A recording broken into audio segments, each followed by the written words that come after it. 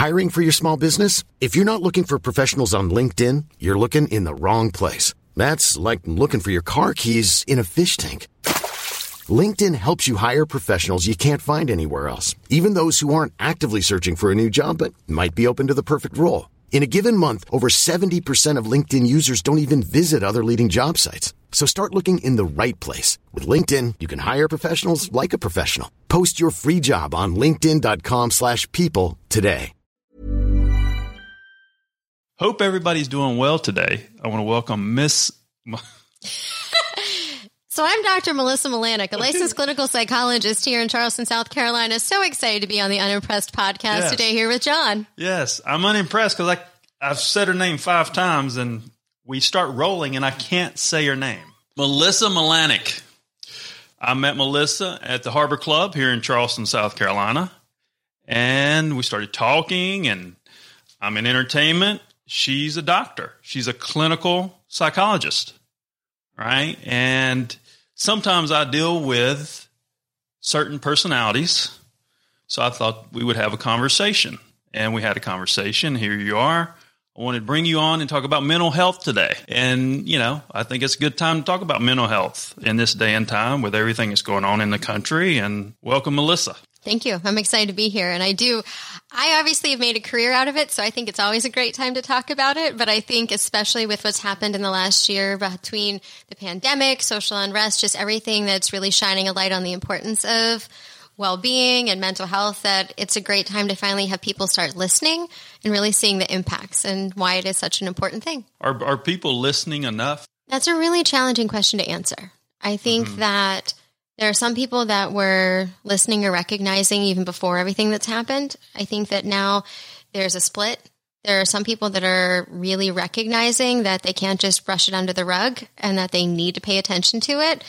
But there are also some people that are still very much trying to ignore that it's such a key component. And you say key component. What is it a key component of? So I think when we talk about mental and behavioral health, if we really look at overall general well-being, think of it in the fact of we don't exist in a vacuum. So for instance, you go to work. Well, you don't leave the rest of your life at the door. And in the last year and a half with remote working, hybrid working, you're not even leaving the door, leaving the home that you live in for many people to exist. So the stressors that are going on around us, our emotional well-being, our levels of stress, anxiety, mood, those pieces, our physical well-being, how active are we that we know contributes.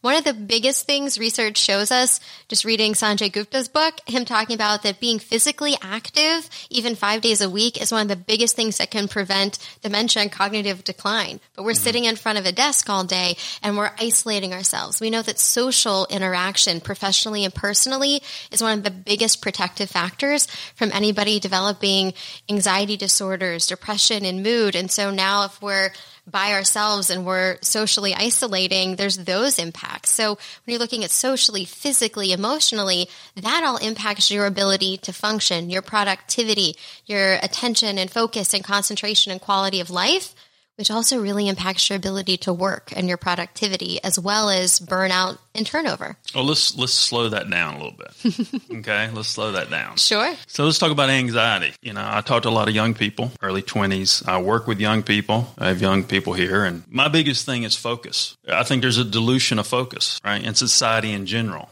So now, with a little bit of dilution of focus in society in general, we're going to put a pandemic on top of the dilution of focus and anxiety. Is that a double whammy? Does that create a stronger effect on people? What's the impact on someone's life and mental health? So you're saying what impact does the pandemic have for people that are already anxious to start out with? You know, we have a society that's somewhat of a dilution of focus. I say dilution of focus, right?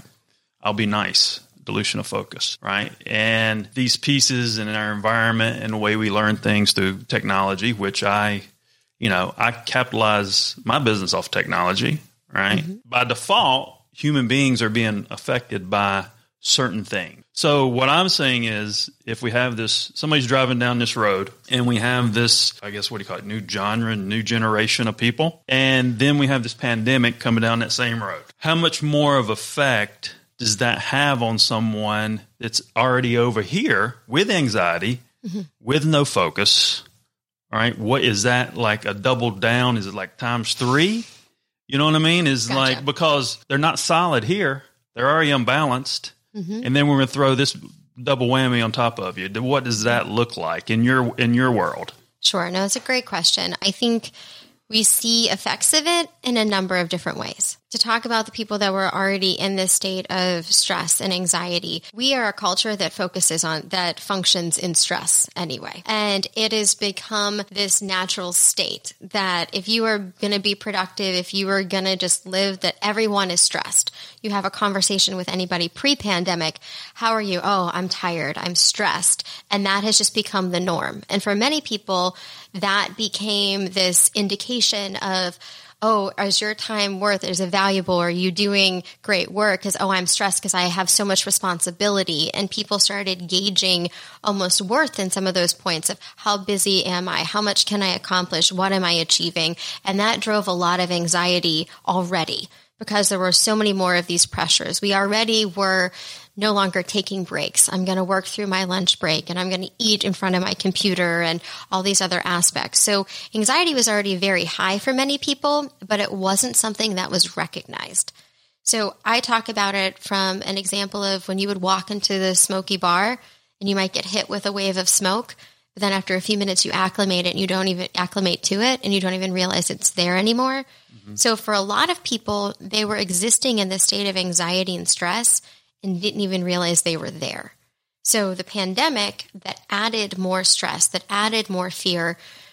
I know we talk about research and statistics and all kinds of things on that showed that over 80% of the population when surveyed was now reporting high levels of anxiety and stress.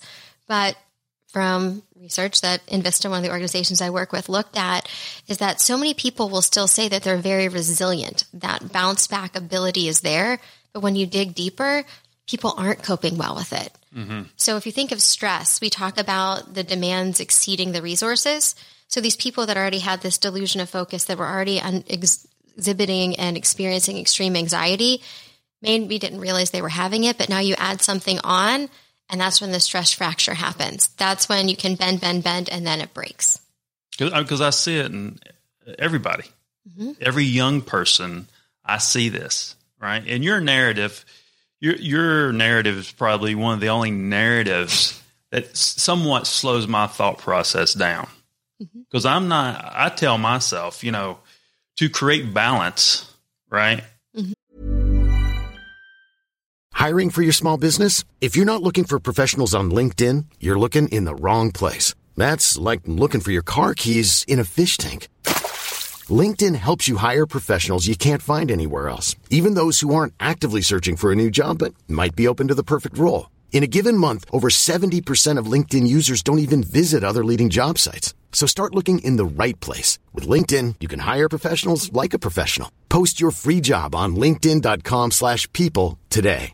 Ryan Reynolds here from Mint Mobile. With the price of just about everything going up during inflation, we thought we'd bring our prices down. So to help us, we brought in a reverse auctioneer, which is apparently a thing. Mint Mobile Unlimited Premium Wireless. How to get 30, 30, bit to get 30, bit to get 20, 20, 20, bit to get 20, 20, bit to get 15, 15, 15, 15, just $15 a month? Sold! Give it a try at mintmobile.com/switch. $45 up front for 3 months plus taxes and fees. Promo rate for new customers for limited time. Unlimited more than 40 gigabytes per month. Slows full terms at mintmobile.com. We got to get balanced. You know what I mean? And you, from where you come from, you have a different strategy, which I believe in but don't believe in, because it's like we're giving into these pieces of the puzzle to cater to a situation. Why do we have to cater to this situation? What do you mean by catering? Because I'm not sure everybody will know what we're referring to. Well, when I say cater the situation, well, I'm saying when I speak to somebody, I'm like, I'm not giving in to society, right? Gotcha. I'm going to do what's right or what's and go on right. I'm going to go on what's right or wrong, point blank. And I'm going to level things up, I'm going to make things balanced immediately, right? And I think society has a way of putting Band-Aids on things and then they never really fix it. Right. So explain to me why your thought process and what you do is the right thing to do when we're trying to balance life again? Gotcha. So if I understand that question correctly, and keep me honest if we go in a couple of different tangents, but I think that we have different individuals that have all different backgrounds and experiences. We don't know what anyone else has been through. We talk about people, the iceberg example where you see what's on the surface, but there's so much else that's underneath. And the thing is that many times our brains go to very all or nothing, very black or white thinking, and we miss so much of the gray. What I mean by that is that, yes, let me take mental health out of it for a second, and let me talk about it in a food analogy that I think will make sense to folks. You have some people that are truly allergic to food. They go into a restaurant and they ask for something and say, I have an allergy. I'm going to go into anaphylaxis. And they want the restaurant to respond to that because they don't want to die. Mm-hmm. You have someone else that just doesn't like tomatoes, but they might say that they have an allergy because they don't want it on their salad, but that has diluted things over time. Mm-hmm. And what has happened many times is that there truly are some people that are experiencing mental health and behavioral health concerns, somebody that truly has an anxiety disorder, that has depression, that has experienced a traumatic life event and has PTSD. And because we can't see that on the surface, there are some people that say, oh, I'm stressed. And because they say they're stressed, they think that that's the same thing. Like, not liking tomatoes isn't the same thing as being deathly allergic to them. Mm-hmm. Yes, we're all very stressed and we need to take care of ourselves. We need to use self-care. We need to be sleeping better. I can talk about all those strategies, which are very, very important to keep us from going from that level to something that's actually clinically diagnosable. But you also have people that truly are experiencing something that rises to that threshold, that it really does impair their ability for memory, focus, concentration, even just having a quality of life and enjoying the things that they experience. Mm-hmm. And for some people, that can become so paralyzing that it stops them from being able to be the person they want to be or that they need to be to really succeed at life. But we can't put a cast on the brain. I know we talked about this earlier. So if someone has broken their leg, you can see the cast on their leg and recognize that it's going to take them longer to walk down the jet bridge to get on the plane. The person that has extreme anxiety and is so afraid of flying, you don't see the cast on their brain and how hard it is for them to walk down the jet bridge for a different reason. Mm-hmm. And many times society has put a lot of value on just pick yourself up and yes, there are some people that just need to be motivated and need to not be lazy, but there are also a lot of people that truly are mentally exhausted and just burned out as well. So why do we play defense? Why do we play defense? I think we play defense. Can you say more? What do you mean? If you're on offense, right, mm-hmm. you're trying to get ahead of the game, mm-hmm. right? So if using the broken leg analogy, right? All right. If this guy broke his leg, I'm going to show you what this leg down here, I'm going to show this guy exactly what his leg needs to look like and be like. Mm-hmm. Right? Mm-hmm. This is how this is supposed to respond. Right? Okay. And we're going to paint that picture. Mm-hmm. And we're going to stay ahead of that. Right? Why do we wait till after the fact, right? Instead of being on offense and be preventative of some of these situations, then we're always, it seems like to me our system is always on the tail end of fixing these holes, right? Why can't we be on the offensive? Why can't we stay ahead of the game and start creating preventative measures to slow some of this dilution and anxiety problem we have in America? So that's a really big question, and I'll answer it in a couple different ways. So from your people in psychology, psychiatry, and the mental health world, there's actually a whole group of individuals that actually specifically do work on prevention and those pieces. And that's where so much of research and clinical work and delves into. But to look at it from a few pieces, one, you have to have system support and funding and the background to justify those pieces, which a lot of people are advocating for. And I could walk you through many things that we can do right now that we know will work to prevent a lot of these things. But part of it is, one, Many people didn't want to believe that these were real problems. Many people that are experiencing them, there's such a stigma that has existed in society that people don't want to come forward and say that there is a problem when it's small, and that molehill builds to that mountain and it continues to build and to compound. And that person that has, say you have somebody that's gone through a traumatic event, for instance, and you have multiple people that have gone through something. I've worked with specific countries, gone into Northern Ireland and talked with individuals that suffered through the Troubles, and working in South Africa with people post-apartheid. And when you see whole cultures that have gone through things, some people respond and bounce back, and some people get stuck. And the people that are stuck and haven't just immediately bounced back, sometimes society can look at those groups of people as lazy or weak, or there's something wrong with them. Well, why can everybody walk outside here in Charleston and some people can't breathe during pollen season and some people aren't affected by it? Everybody responds differently, but because we've always put a stigma on the people that responded differently, either they weren't willing to come forward, we couldn't figure out what to do about it. Why do you think those stigmas were created? Because people are afraid of things that are different. And also a lot of people, if they hadn't experienced it, couldn't fully understand and relate to it. And it's like, well, I'm fine and I pulled myself up. Why can't you? And so there becomes a lot of this confusion and people don't always understand it. Plus, people don't always want to admit if they are experiencing something, because to them, they feel like it means that they're weak or they're lazy. I would advocate that it takes more strength to ask for help than to just wallow in the corner and to isolate yourself and to not have the quality of life that you can have. Let's talk about the system. If we want to be on offense, right, and we have these groups, to me, the system don't focus on that. They don't focus on these groups because they don't want to. They're okay giving Band-Aids out to everybody, right, so they can keep a job, in my opinion. Is that I mean, that's a strong question in your position. I don't want to put you in a weird position, but it's like, you know, if you really want to make a change, if we got this group, you said they got this group over here that's on the offense and trying to really be preventative of some of these things, because that's, to me, that's the only way anything's going to ever change. Why are we still old school? So let me ask you a question. We know that obesity is a problem that we have in the U.S. Why do we still serve fast foods and all the foods that people can eat that can continue to contribute to them gaining too much weight and eating in unhealthy ways?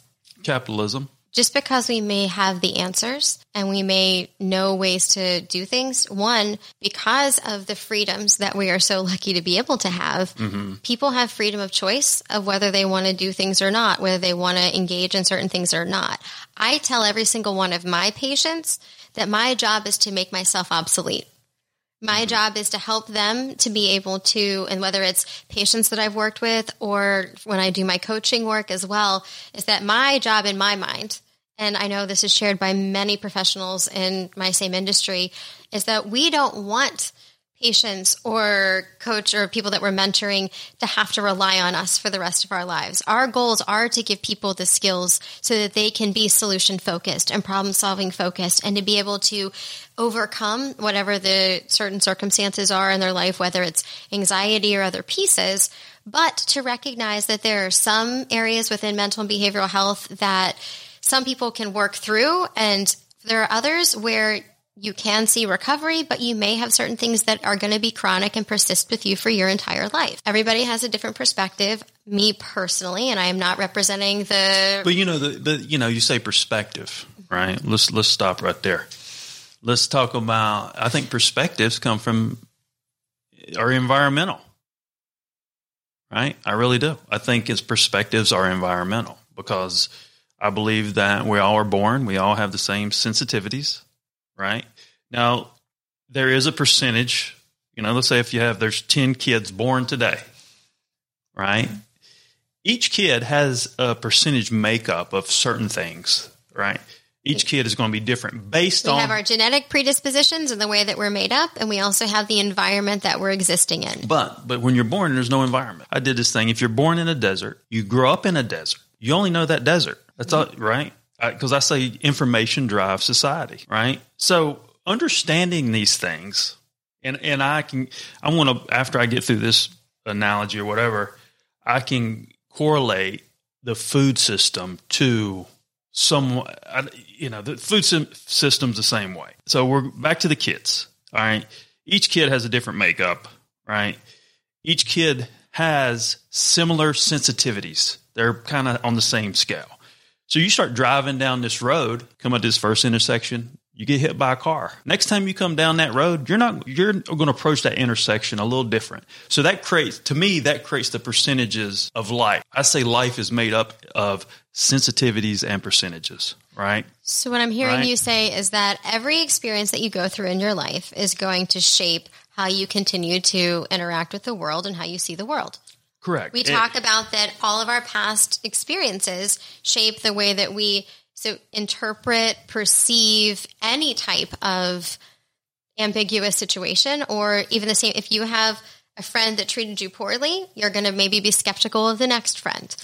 So why can't we put that in our narrative and try to explain that to people? Because I see it with stereotypes. Who's saying we're not putting that in the narrative? I don't hear it. I don't hear that narrative. I don't hear that because I hear, It depends on whose voice you're listening to.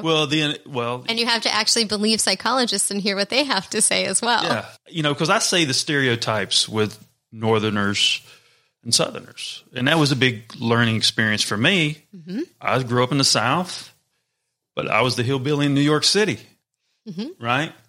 But I realized that people really, all in all are the same. Right. So where are we putting that big narrative out there to kind of let people see instead of letting people land on these stereotypes and let people really give them because I don't think people really have that vision about, they stay within that stereotype lane and that's where they stay with their thought process. Right. So how can we get that bigger narrative and explain this to people and maybe their approach to how they handle things in their environment could be a little different. So I think there are many ways that you can do that. One is just doing things like having this conversation where people get to hear other perspectives, where people can start to understand. And that's to your point. You have some people that they are born in a certain area and they never really leave that area. And that's all they've seen of the world. And that's what they know. And what's interesting, and it reminds me actually some theories we talk about in psychology, is that not only is it the way that they see other people, but it's also the way they see themselves. So I'm sure you know the analogy or the story of the baby elephants, and they put a chain on their leg. And so when they're little, the elephant learns that it can't break the chain. So by the time the elephant grows up, it never tries to break the chain, even though it could. It never tries to free itself. Mm-hmm. So it's not just the way that we see the outside world, but also for many people, it's what we've grown up with from childhood and what they've been told. And what we've been told is who we are and what we can accomplish and who we can be and whether it's what our self-worth is, whether it's what our perspective is. And so that's where the impact of the environment can come in as well. Thinking of people we've talked about that have had some of these struggles before is if you spend your entire life growing up believing you can't break that chain, it takes some undoing. If you take the athlete and maybe somebody went out and they grew up playing golf and they loved it, and then they're in their late 20s and now they're meeting with a golf coach and says, "Oh, you need to change up your swing. It's not the way it should be." Well, it's a lot of muscle memory to unlearn because you've been doing the same thing for so long. Mm-hmm. So for some people, we get stuck because it's all we've known of how to see other people. For other people, it's all we've known on how to see ourselves. And so sometimes you have to do a lot of that educating and unwiring on the messages that we're looking at ourselves and the value we're putting on ourselves as well as other people. And it's having these conversations. It's giving the opportunity to educate people that there are other perspectives, that there is the whole person, and recognizing how much of an impact that can have. I experienced this. Mm-hmm. I grew up in the South, small town, one stoplight, and my grandparents were in New Jersey, right? 20 miles outside the city. And I was the little redneck kid. My grandfather said I talk funny, right? First time I ever went to New York City, I took a baseball bat with me, right? Of course you did. Yeah. You know what I'm saying? Of course you did. So, that's being naive. And then then I was in LA, and then I went to New York, and I gave people the benefit of the doubt. And really in this life, you can't you can't judge a book by its cover at all. In my opinion, in this day and time, I was so driven down certain roads with certain personalities because I gave them the benefit of the doubt, and then they ended up being something they weren't. So that was a big learning experience for me. That's where I realized that people are the same, pretty much anywhere you go. Going back to being learning to untrust also then means that it's harder for you to trust anybody because then you start to apply that filter as well. Yes, you're exactly right. You're exactly right. But if we know this information, right? I don't think a lot of people know this information. And instead of still staying on this defense mode, right, with whatever it is, whether it's, a prescription, whether it's a medicine, whatever it is, right? We're like a catch fall. We can put out that prescription and those things to try to patch everything that's going on. Why can't we put out that big narrative to try to educate people the right way? I think that's incredibly important. And I know that that's what a lot of organizations are trying to do. Take NAMI, for instance. So National Alliance for Mental Illness, where they not only have support groups for family members and to better understand what somebody's going through, they put out the statistics and the flyers and the programs. There are so many organizations, look at APA, American Psychological Association. There are so many organizations that are wanting to have that voice and that are saying, okay, like for instance, I always talk about this when I'm working with organizations and businesses. You could have the best mental and behavioral health support system set up and have your employee assistance programs and have benefits and programs. 8 out of 10 employees will never seek help out of fear and shame because there's so much of that. So I can spout stats all day that 1 in 5 people will suffer each year and 8 out of 10 throughout the course of their life and all these other aspects. But you're exactly right. That's what we want to do is get more of the word out for the people that don't understand it and that are saying, okay, I'm just going to be harsh with you and just, make it happen and just, be stronger and move forward. Just like we had talked about from the anxiety standpoint, there are things that are happening in the background, especially somebody that's been through something that would qualify as we'll call it a potentially traumatic event that could lead to PTSD. There are a lot of people that have experienced things that on the surface, we're really good at putting that front on. I mean, think of it this way. The animal that's injured, that has its back in a corner, that's showing its teeth, trying to act like it's really mad and angry so everyone will leave it alone when it's really injured and sick and hurt on the inside and it's just trying to isolate.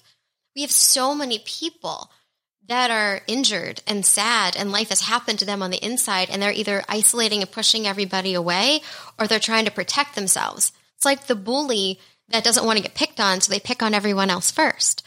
So there's a lot of that internally. What if you pick on everybody? I pick on everybody. It is a good thing that today's podcast is not about diagnosing John. How would you diagnose me? Oh, I am not going to address that one with a 10-foot pole. I am not wearing my professional clinical hat right now. Why? Why not? Diagnose me. No. What am I? I think what I think that you're a person that cares to get a really important message out. And I think that that's that type of impact and that voice, using it for the right reasons is one of the biggest things that will actually show change for this. Is that the people that normally wouldn't engage in these conversations, for them to actually hear it. They may not hear it from something mainstream or, oh, there's another doctor talking about it, but it's people like you that have the ear of so many people and that will talk about it in a real way. And I love the fact that you're willing to express the skepticism that you have, because then that offers the opportunity to have a real conversation. That's what I'd say to people all the time, is just have the conversation. See different perspectives, learn more about it. It's exactly what you're saying is we have to start somewhere, and it's just bringing awareness and having the conversation. You can be downstream and keep pulling the person out of the river once they fell through the broken bridge, or you can go and fix the plank so no one else falls in. Mm-hmm. But you have to recognize the people that already fell in before you can realize that there's even the problem that the plank needs to be fixed. And so I think what the pandemic did is it really started to shine a light for people to recognize we can't afford to not focus on this anymore. We can't keep ignoring it or saying that people are just weak or lazy or don't care.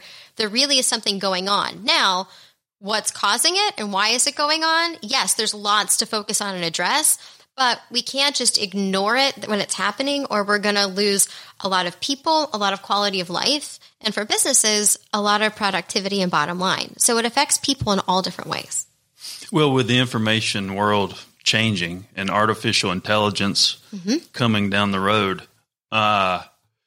you think government's getting a little scared that they're losing control? You think that the people are getting smarter? You know what I'm saying? When I say not losing control, but, I think government sometimes they're slow with their processes.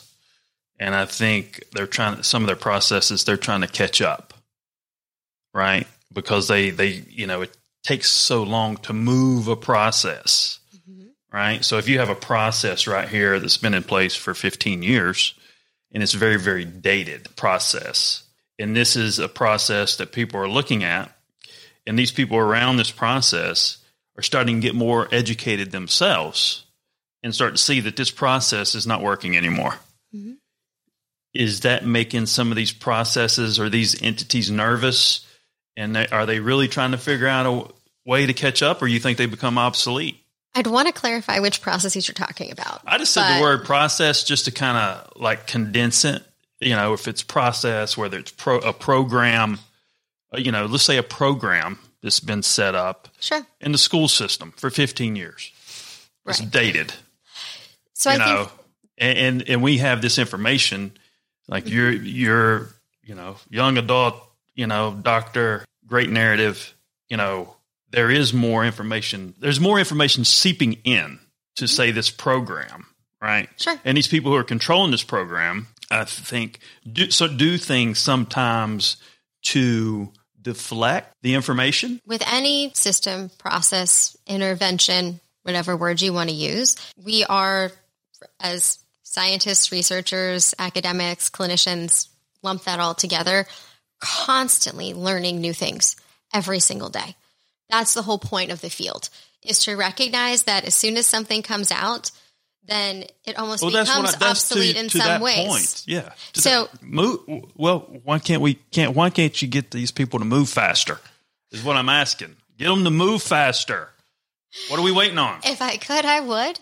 I think that, there's a couple things. Yeah. Part of it is, and just I'll talk to it from a high level standpoint, is that it depends on where the information's coming from.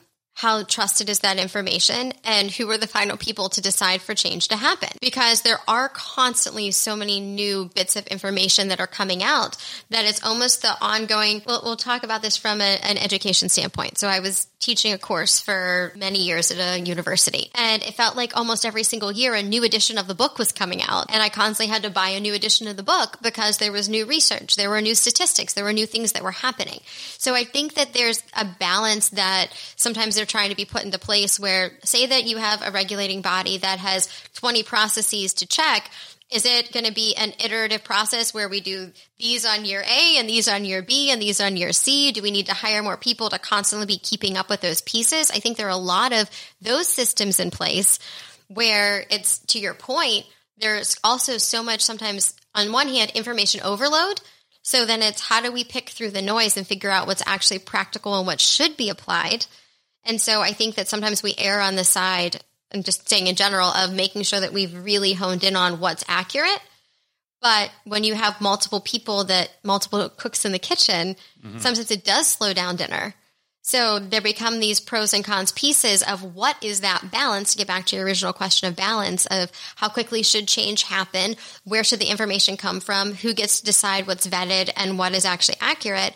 And so for the individual providers, I know for all of us, that's why we're constantly doing continuing education. That's why we're constantly seeing what programs are out there. That's why we're offering all these other pieces. But it's easier to move fast as an individual than it is as a larger entity when there are multiple people that have to sign off on things. If you could sell an agenda from your perspective, what would that sentence say?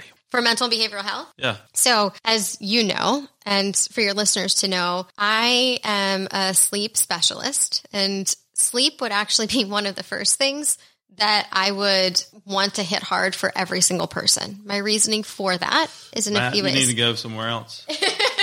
Matt,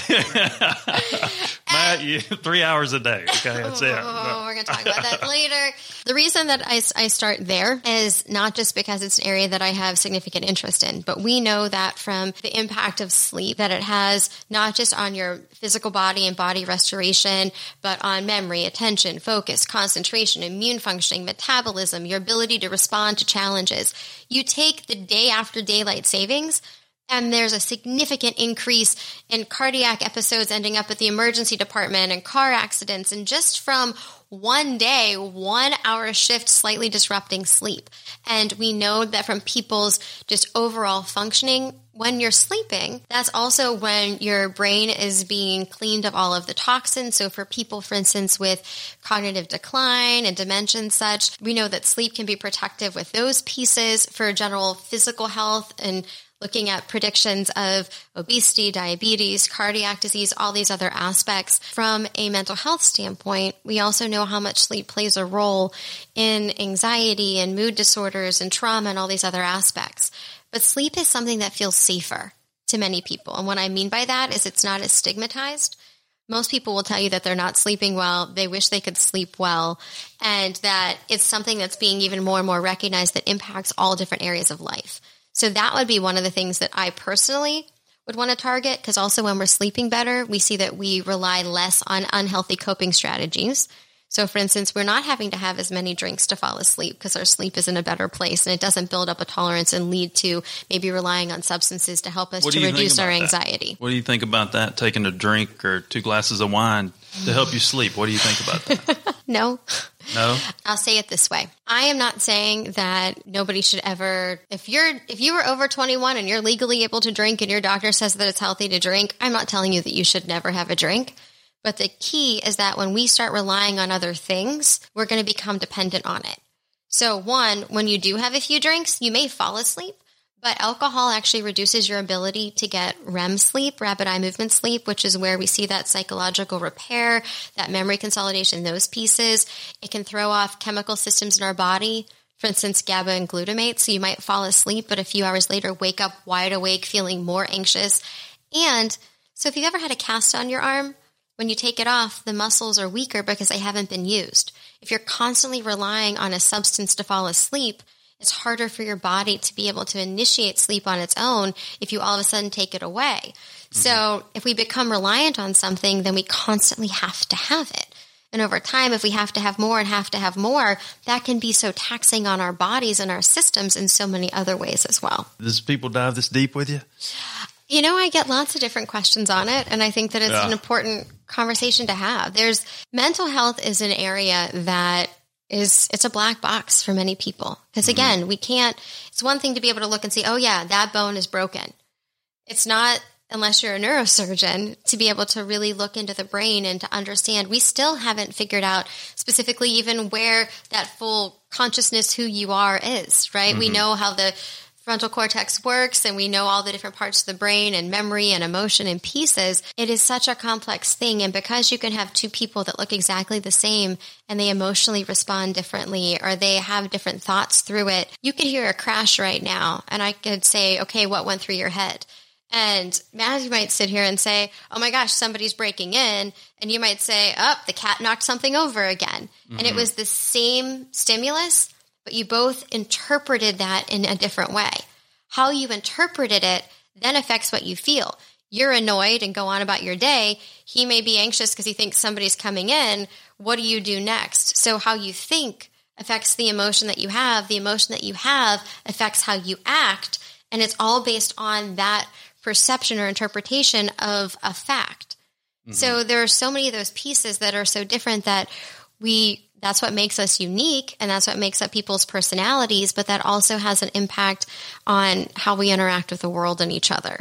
And so I think that because it's something that people don't fully understand, that ambiguity can also create fear in many people because they're not comfortable with things that they don't understand.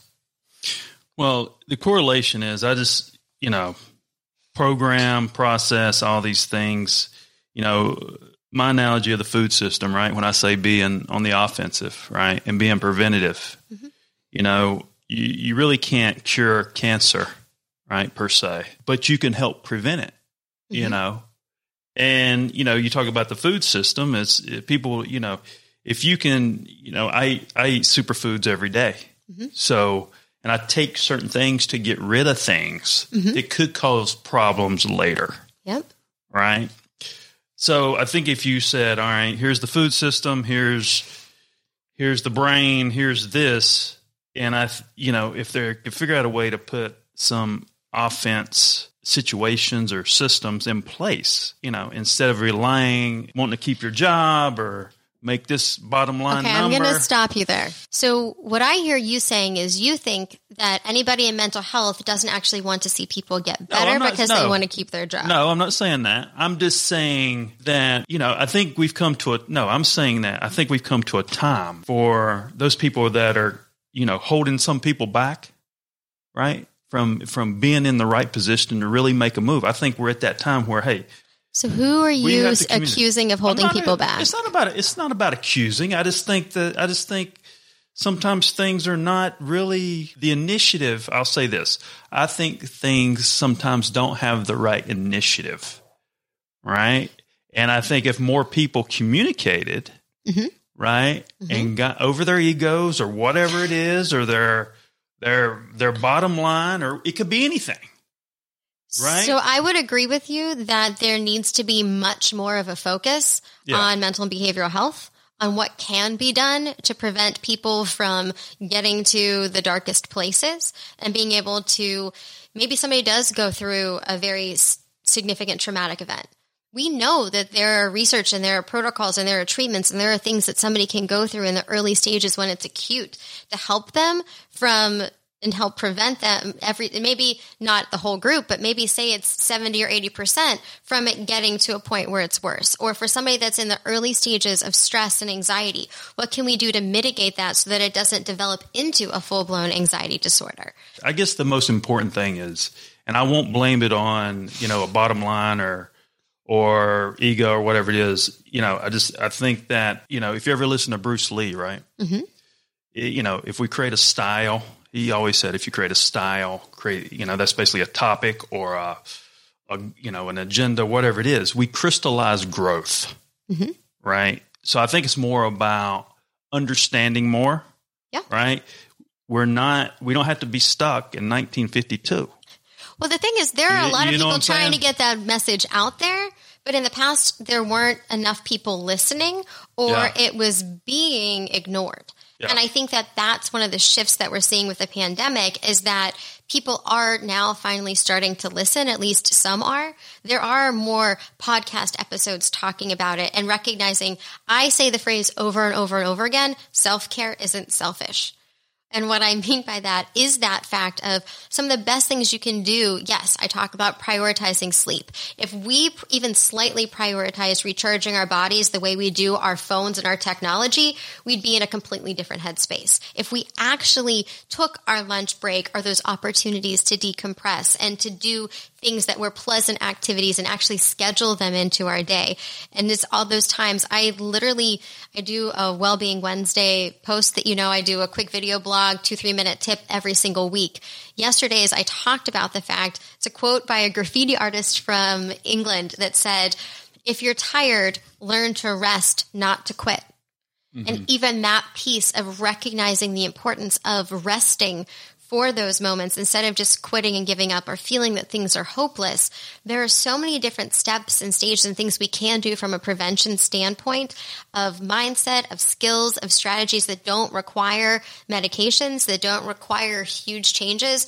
But there's so much research out there that shows that when you change the way you think about something, it literally changes the biology. It physically changes the neurons in our brain sending messages. They've done MRI studies where when you change the way you think, you change the neurobiology in the brain.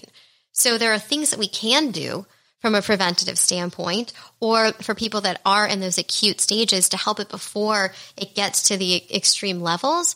But 1, yes, we have to have systems in place. 2, we have to have the resources. But 3, we have to have people that are willing to listen and willing to get over the internal stigma. For many people, it's, well, if I seek help or if I do these things, then that means that I'm weak, that I'm lazy, that something wrong with me. And we need to change that messaging that seeking that help or making those changes, it's not selfish. It's not lazy. You know, we talk about when your body is so tired and you feel like you can't afford a time to rest, that's when you need to rest the most. And rest isn't just physical sleep. It could be giving your brain that break. It can be spending that quality time. We know that that social support piece, again, is one of the biggest things to reduce risk for mental and behavioral health problems, is having that social support. Doesn't mean you have to be an instant extrovert, but even if it's a few trusted friends, isolation and loneliness are not going to put you on the right path towards being truly mentally and behaviorally healthy. Well, that leads to my last question. The last question of the day. Yes. The last question of the day. I think it's been a good conversation. Yeah. Yeah, I can put Chad, anytime you like. Questions. I love it. Because I think these aren't you, but you're representing a voice that so many people have, and those conversations have to be had. Yeah. Plant medicine. Plant medicine, you know, there's two sides of the coin. You're the industrial side, the side we know. But I will say this. You are probably the most balanced narrative I've ever heard. Thank you. For both sides. Okay. I'll say that. So plant medicine, my buddy Eric Neese been in Peru the past 3 months. You know, I think he's done 100 ayahuasca ceremonies, healed his whole body, changed his whole mental makeup. What do you think about plant medicine? So I have to start with a caveat on that I am a PhD doctor versus an MD doctor. So I'm not a prescribing provider. So I'm not legally and ethically allowed to give advice on anything that would be medications and supplements in those pieces. So I can share anecdotally what I've seen, but I have to give that legal kind of disclaimer before I jump into that, if that is fair. That's fine.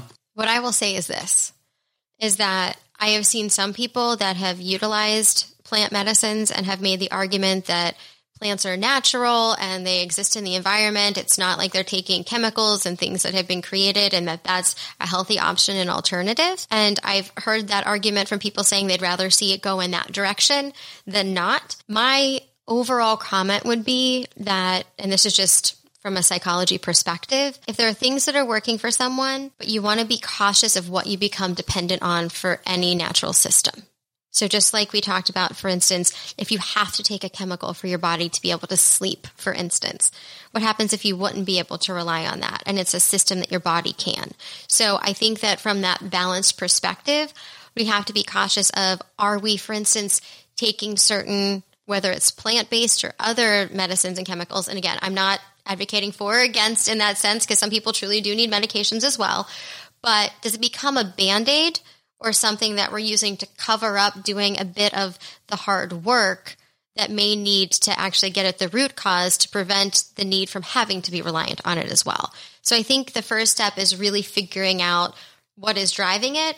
Is that something that's going to be helpful and useful? And then doing the research for yourself of what have you found what have other people found has been useful for people that have certain medical conditions. It's important to make sure that some of these even plant-based medicines can interact with other medications that they're on. So I think it's doing your due diligence and being an informed consumer, but also recognizing, are you using it as a crutch or is it something that actually is going to have that benefit? Does that make sense why I want to have that check in there first? Yeah. Oh, I will say this. I will say that there's been, to me, I've seen more benefit in plant medicine without the addiction. You know? There's tons of research that is out there right now. For instance, we recently were doing a medical cannabis conference where they were looking at nationally funded research, looking at its impacts for epilepsy and seizures, for instance, and how it was more of a natural derived medication, plant-based medicine, that was having a significant impact on that. So I think there's a lot of research out there that shows that it can be incredibly effective. And I think that's what I mean by looking to see how that's been shown, but then also being cautious that where are you getting your information and what's the purpose that you're using it for? Are you taking something because you want to numb out, because you're trying to avoid the anxiety and you're never dealing with the root cause of what was driving it? That's what I'm talking about. Gotcha. If that clarification. All right. Well, I know you got to head out of here. Unfortunately, you only give me a few minutes at a time, you know, every 2 months. I'm more than willing to come back and chat anytime you want. We should try to do this maybe once a month. I'd love to. We could have a different agenda. And if people have questions, I'd be more than willing to talk talk about certain topics if you have your listeners that have questions. Yeah, I mean, and maybe you could come host a show. You know, if you ever wanted to have a guest on or someone when you wanted to interview, maybe we could set that up for you. That sounds great. Okay, cool. All right. This has been your Unimpressed podcast. This is clinical psychologist Melissa Malanick. Thanks so much for having me. All right. I'm John Edmonds Cosma, the CEO of Bang Productions.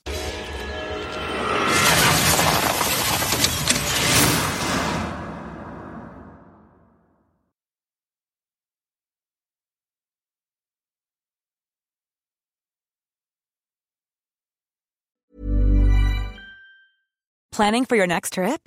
Elevate your travel style with Quince. Quince has all the jet-setting essentials you'll want for your next getaway, like European linen, premium luggage options, buttery soft Italian leather bags, and so much more. And is all priced at 50 to 80% less than similar brands. Plus, Quince only works with factories that use safe and ethical manufacturing practices.